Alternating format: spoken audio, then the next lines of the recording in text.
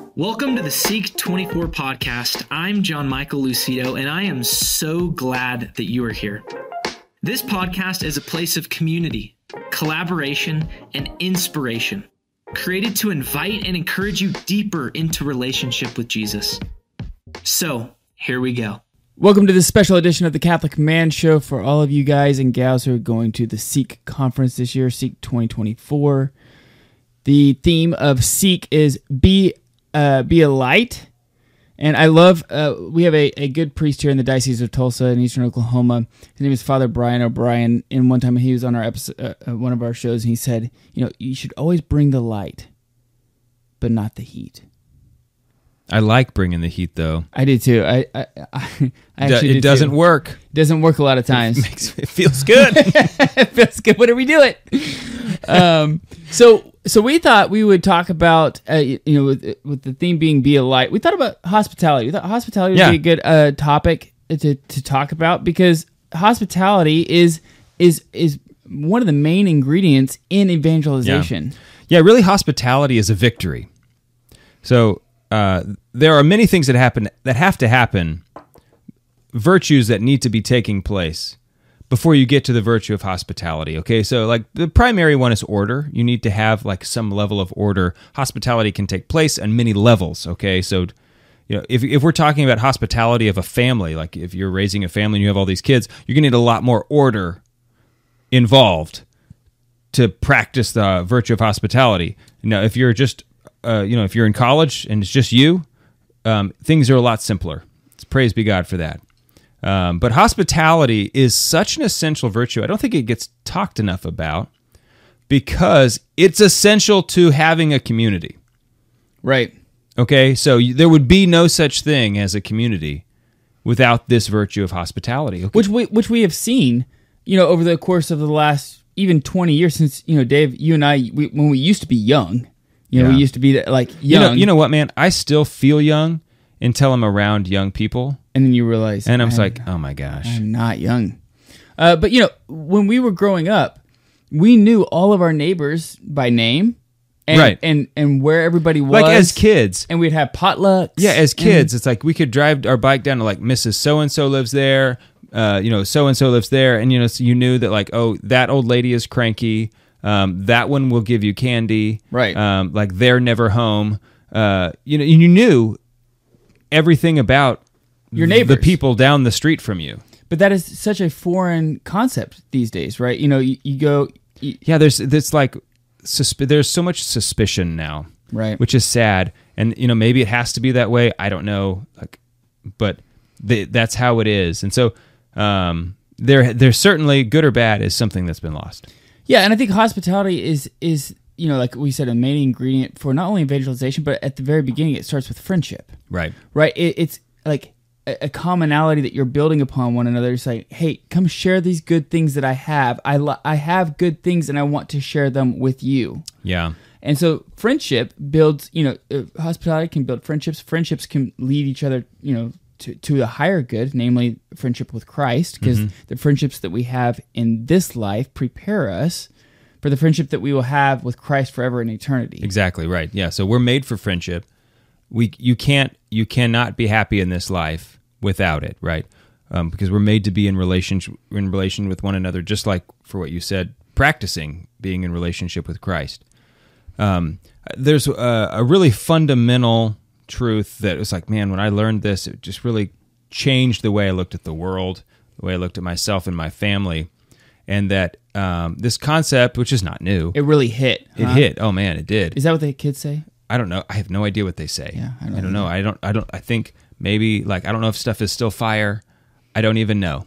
Okay. Doubtful. I don't even try. No way. I do not even try to keep up. Yeah. So you're at like. I'm asking. Don't ask me that question. It's a risky question. Okay. But it's the concept that the family is being an imperfect society. Okay, and basically that the family is not enough for itself, right? Because of all the things we talked about, like, the world is not as safe as it used to be. There is a temptation, especially once you start raising a family, to kind of isolate, pull yourself, like, quote unquote Benedict option. And that is not okay actually, it's not okay.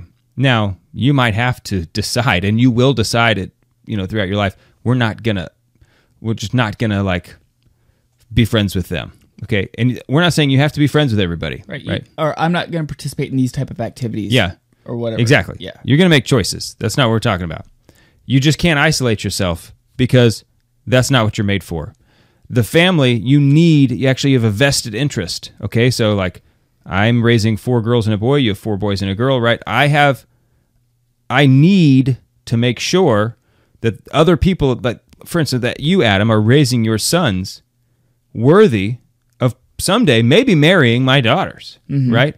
And of course, we've already got the legal paperwork all taken care of. Like we already know who's divvying up to who. But still, I have a vested interest. If I can't just like go focus on my family, right? Because otherwise, when my daughters are to that age, like I don't even know, right? I need to make sure that you're raising your sons the right way. Okay, so there's a need for me on the one hand, but also I have a debt. I have an obligation. I have justice actually compels me into hospitality as a member of the community that I'm a part of, because I have to be a part of this community because once again, the family is this imperfect society. I owe you something. Okay, I actually owe you my service. I owe you my time. I owe you part of my life, right? And that's what hospitality is, right? So it's not always just cooking for people or hosting, right?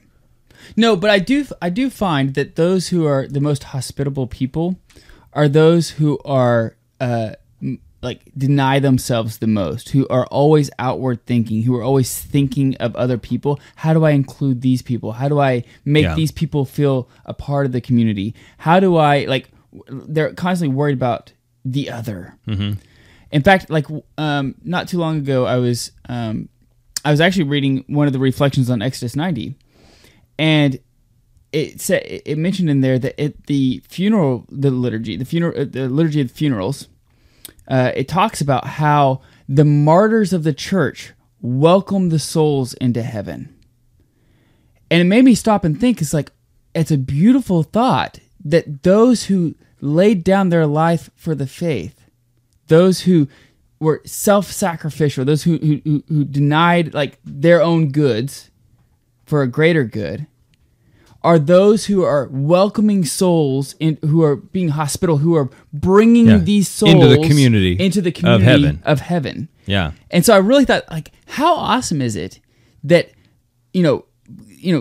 we pray that one day we will be welcomed by the martyrs, those who were worried about other people, like namely their relationship with Christ and like their faith, and they're the ones who are welcoming us into this community with the Lord. It would be so awesome to get martyred. Like, I know that sounds bad. I know what it sounds like. All right. But think about the long-term game, okay? You got to think about the long game here. Like, it would be cool. You'd say like, Dave, that sounds terrible. It would be at first, that moment, okay? But we're talking about eternity. Then think about forever, okay? Like, it would be awesome. But don't you think it's the greatest gift? Isn't that a cool thought though? It is a cool thought. In the liturgy of funerals, it talks about how may the soul who's just passed away be welcomed into all of eternity by the martyrs. Yeah, and you know what? They also used to do, speaking of hospitality, there were parts of the culture back then that were part of the funeral rite where, they would do certain things, and then 3 days later, they would all gather with the bereaved to comfort them. And then I think on the 7th day, they would get together again. That sounds very biblical. Yeah. And so there were just so many beautiful things that used to be a part of the Jewish ceremonial rituals and the rite that ensured that the community was taking care of each other, right? Because we do have an obligation to each other, and it's something that we need to take seriously. If you want to be a member of fill in the blank community, then you now have an obligation to them, okay? And we're all a part of sort of a concentric circle of communities, okay? You're part of your family, you're part of your parish, you're part of your college, you're part of your work, and part your of this workplace, is whatever really it like is. preaching to the choir, right? Those who are part of Focus, those are who are focused missionaries. They know this the best, right? It's all about building a community. It's all about welcoming them into their community, right? Yeah. Like, oh, hey, do you want to come to the Bible study with me on Tuesday? Mm-hmm. These kind of like. And you know what I love about Focus, which they just get it so right, is it's one-on-one. Mm-hmm. Okay, I have become, and like the more I have thought about this, the longer I have continued to think about it, the more convicted I am that small things are the big things. Okay, so if you really want to change the world, if you want to bring someone into the church, I'm not saying that like your YouTube channel can't bring someone into the church. God and His grace can use anything, okay? But on a natural level, the way God made us is that if you're not looking somebody in their eyes, the chances of you converting them or changing their mind even on anything, whether it's the faith or anything else, they get really small really fast, you know? But if you can have a human experience with somebody and actually look at them, now this is because this is the way we were made to be with each other, because we're made for this kind of communion. Yeah. You know, not this sterilized, you know, I have Facebook friends, you know, right. Version of communion. So all of those concentric circles you're in, you have different obligations to them, you know, but it's something that you need to think about and take seriously, because that is where, to tie this together a little bit, evangelization can often take place the most. It's not so often when somebody comes into the church, it's not because they were convicted by doctrine. It's not because, you know, they just like, oh, I read the church fathers. That happens. It happens, you know, there's plenty of people out there who have that story. Most of the time, it's because, well, I was invited. Right. Oh, I found a community. Those are the things that bring people in. So if you don't have a community to welcome somebody into, you know, if you can't say, oh yeah, come over, we're getting, and you know, it's like, you know, there's going to be a group of people here that are, you know, we're vibrant, we all commit to each other. You know, I'm feeding the community, I'm putting myself into it, and I'm going to bring these other people into it. That's fertile soil, right? And especially in college, man, where people are they're looking, you know, it's such a great time to be really focusing on this virtue of hospitality. Yeah, one of the things that I thought you did really well a few years back was throw a block party. The block party was fun. And like, I was really, you know, you and I, Dave, you and I, we've been best friends since we were 5. We've grown up together. I get it. I surprised even myself sometimes with the initiative. Yeah, I know. You really surprised me, but it was like I was really proud of like being a part of that because it was something that did take initiative, did take thought, but it was something that it's so simple, it's so easy to do. Yeah. And there's so much fruit that was bared because of that. Like many, like so much. So maybe just tell them about it. If you can print off a flyer, I mean, I employed your sons and I. Yeah. Went around to just our little neighborhood area, you know, and just left these little flyers on everybody's door saying like, "Hey, come." And we didn't do it as a potluck. We actually were able to find some like a couple guys to sponsor the beer and some of the food and so hot dogs, hot dogs and hamburgers. I mean, it's not like it was fancy, but it was so awesome. Oh, dude, we fancy. We fancy. But yeah, the hot dogs weren't fancy. Yeah. Okay. But it was so great because, you know, here's all these people, like, I've seen you mow your yard like 100 times, and I have actually never said hi to you, and you literally, your house is like 150 feet from my house. Yeah. But you're across the street on the corner. And I don't talk to you. And it's like, man, it's too far away from me. Right. Like, what am I just going to walk over there like a weirdo and be like, hi? It's just a weird time that we live in where we know what people are doing 5,000 miles away, but we don't know what people are doing 500 yards away. This is Oklahoma. When I'm mowing my yard, I'm trying to finish. Yeah, because it's hot. Yeah. Like, I'm just worried about dying. Right. Before I finish, you know? Yeah, I mean, so I really liked that. But the block party was great. You could have just be like, hey, it's potluck, bring a side. Right. And whatever. But like, yeah, we had a bounce house. Yeah. We had and it was really, really awesome. Over 100 people show up. Yeah. in our just our little bitty neighborhood area. Well, another easy way of hospitality, I think, is something that we learned from your father-in-law. Yes, the pew party. Pew party. Tell me about that. The pew party. So I have a brilliant father-in-law, and this is one of his brilliant ideas. His daughter, my wife, has all my best ideas, so it runs in the family. He came up with this idea of a pew party, and he did it. He talked about it for like 2 years before he finally like realized, I'm just, I got, if I'm going to sit here and talk about it, I got to do it. So what you do is you invite everybody 2 pews in front of you, because you go to mass, you sit in the same pew, you sit right behind the. Bro, I've been sitting in the same pew for like 37 years. I know. That's what I'm saying. Is that like you sit in front of the same people sit behind you. You know who it is going to be this Sunday. You know who you're going to be sitting by, right? I mean, I don't know their names. Right. Well, that's the thing. Yeah. Is that for, like years, there was this guy who sat behind me, and I didn't know his name. And like, I gave him the sign of peace every single Sunday. Yeah. I shake this guy's hand, look him in the eyes, wish him the best. Like, Christ's peace. I'm like, hey man, peace be with you, brah. Yeah. I didn't say that. Right. But I meant it, fire be with you, or whatever the kids are saying, Yeah. I don't know. Et cum spiritu tuo. Yeah, brah. Yeah. So anyway, you invite 2 pews in front of you and 2 pews behind you. Okay. To your house for a party. And the way he did it, which I think is like, he branded the pew party. So it's like, I think you got to stick with the rules here, because he invented it. Hey, if you want to change it, invent your own whatever. Right. But it was that like when he gave them an invitation with the rules of like, hey, I'm inviting you to this pew party. And then you also, or at least someone in your row here, in your pew, needs to have their pew party. Mm-hmm. So then they're going to invite the 2 rows in front and the 2 rows behind, and you're going to be a part of, you're obviously going to get invited to theirs. And so like you might end up going to 5 pew parties, one of which you throw, because it's 2 rows in front and 2 rows behind, and each one of them is going to do the same thing.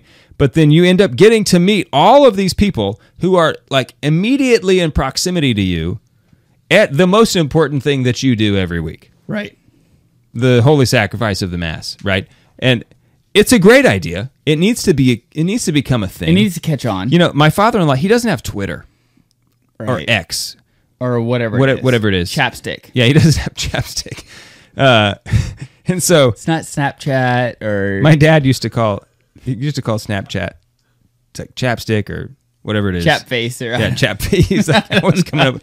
He never could get it right. It was really funny. Yeah, so I mean, people used to. Is Snapchat still a thing? I think so. Yeah. All right. I think MySpace is as well. Well, we have a MySpace page.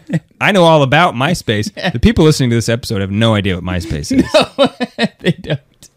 But so I like. Here's the thing: is that most of the people who enter the church through RCIA, like you had mentioned earlier, like their initial reception to the Catholic faith is just through invitation, right? And if we want to be Christ's light to other people, then it's like the whole 1 Peter 3:15, right, or 3:16, where it's like always be ready to defend your faith for that hope that is within you, right? So it presupposes the idea that you're going to enter into a conversation, and maybe you have to defend your faith into this conversation, but it's only because of the hope that is within you that the initial conversation has begun. And that there is hope in you. Right. And people says like, hey, there's something different about you. I want to go talk to you. Exactly. And it's the same with hospitality. There should be a presumption that you have something to welcome them into, a community, right? And that it doesn't suck. Right. Okay? Right. And so be the beans. If your community, if you're like thinking, hey, I'm not sure my community is all that, like vibrant or whatever, be the beans. What I mean by that is like, it only takes like 3 or 4 coffee beans to turn water, your coffee cup of water, into coffee. Not my coffee cup. Well, you have actually, Adam, I've been meaning to talk to you, we're your friends here and we love you. Yeah. And we want the best for you. Okay. And we think that you might have a problem. Okay. Anyway, we'll finish this later. Okay. But it just takes a few guys sometimes, and just like to make a big difference, and to all of a sudden now there's something happening and people just come, right? Right. So you owe it to your community. That's also the thing, is that this is a sub-virtue of justice, that you're rendering to others, which is their due. You owe yourself to the community. Because this is what Christ told us to do, right? Not asked us. He commanded us to do, right? Go and baptize all nations, making them disciples. That's right. So anyway, go throw your own pew party, go throw a block party, invite somebody to mass, just like open your lives up to other people, right, and share, have a common experience with other people. Ultimately, and it's not just about partying, but it's really about sharing your life, okay? Right. And hospitality essentially says, come and share the goods that I have. I have found these things to be good. Let me share them with you, okay? Right. Whatever those things are, okay? Often, food is a sure win, okay? Right. It's a 100% success rate. Food always wins. Beer works too, okay? Right. If it's men, I found cigars to be very effective. All right. Right. A free cigar goes a long way. Right. Okay. Like, I'm pretty sure. Like, that's that's a $10 buy-in to get a soul. Right. That's a pretty good ROI. Right. It's like, hey, neighbor, we're going to be getting together, and like, a church group getting together. You want to come? Nah. It's like, there's free cigars. Oh, I'll be there. All right. Well, yeah. Okay. Yeah. Free cigars and whiskey. It's like, all right, I'm in. Yeah. You got me. But hey, we hope that we're praying for you guys at Seek. We hope that everything goes well at the conference. I will be there, so come stop by, say hi. I'll be at the Exodus 90 booth. Adam will be wearing a Where's Waldo outfit, so I will not just be. look for the red and white stripes. I will not be, but come say hi. I would love to meet you and hang out. But this has been the Catholic Man Show special edition for the Seek podcast. We're on the Lord's team, the winning side. So raise your glass and cheers to Jesus. Thank you so much for listening, friends. For more content from this podcast, please click the link in the episode description. And I invite you to come join us in St. Louis, Missouri, in encountering the person of Jesus Christ at SEEK24 from January the 1st through January the 5th. For more information and to learn how to register, please visit seek.focus.org.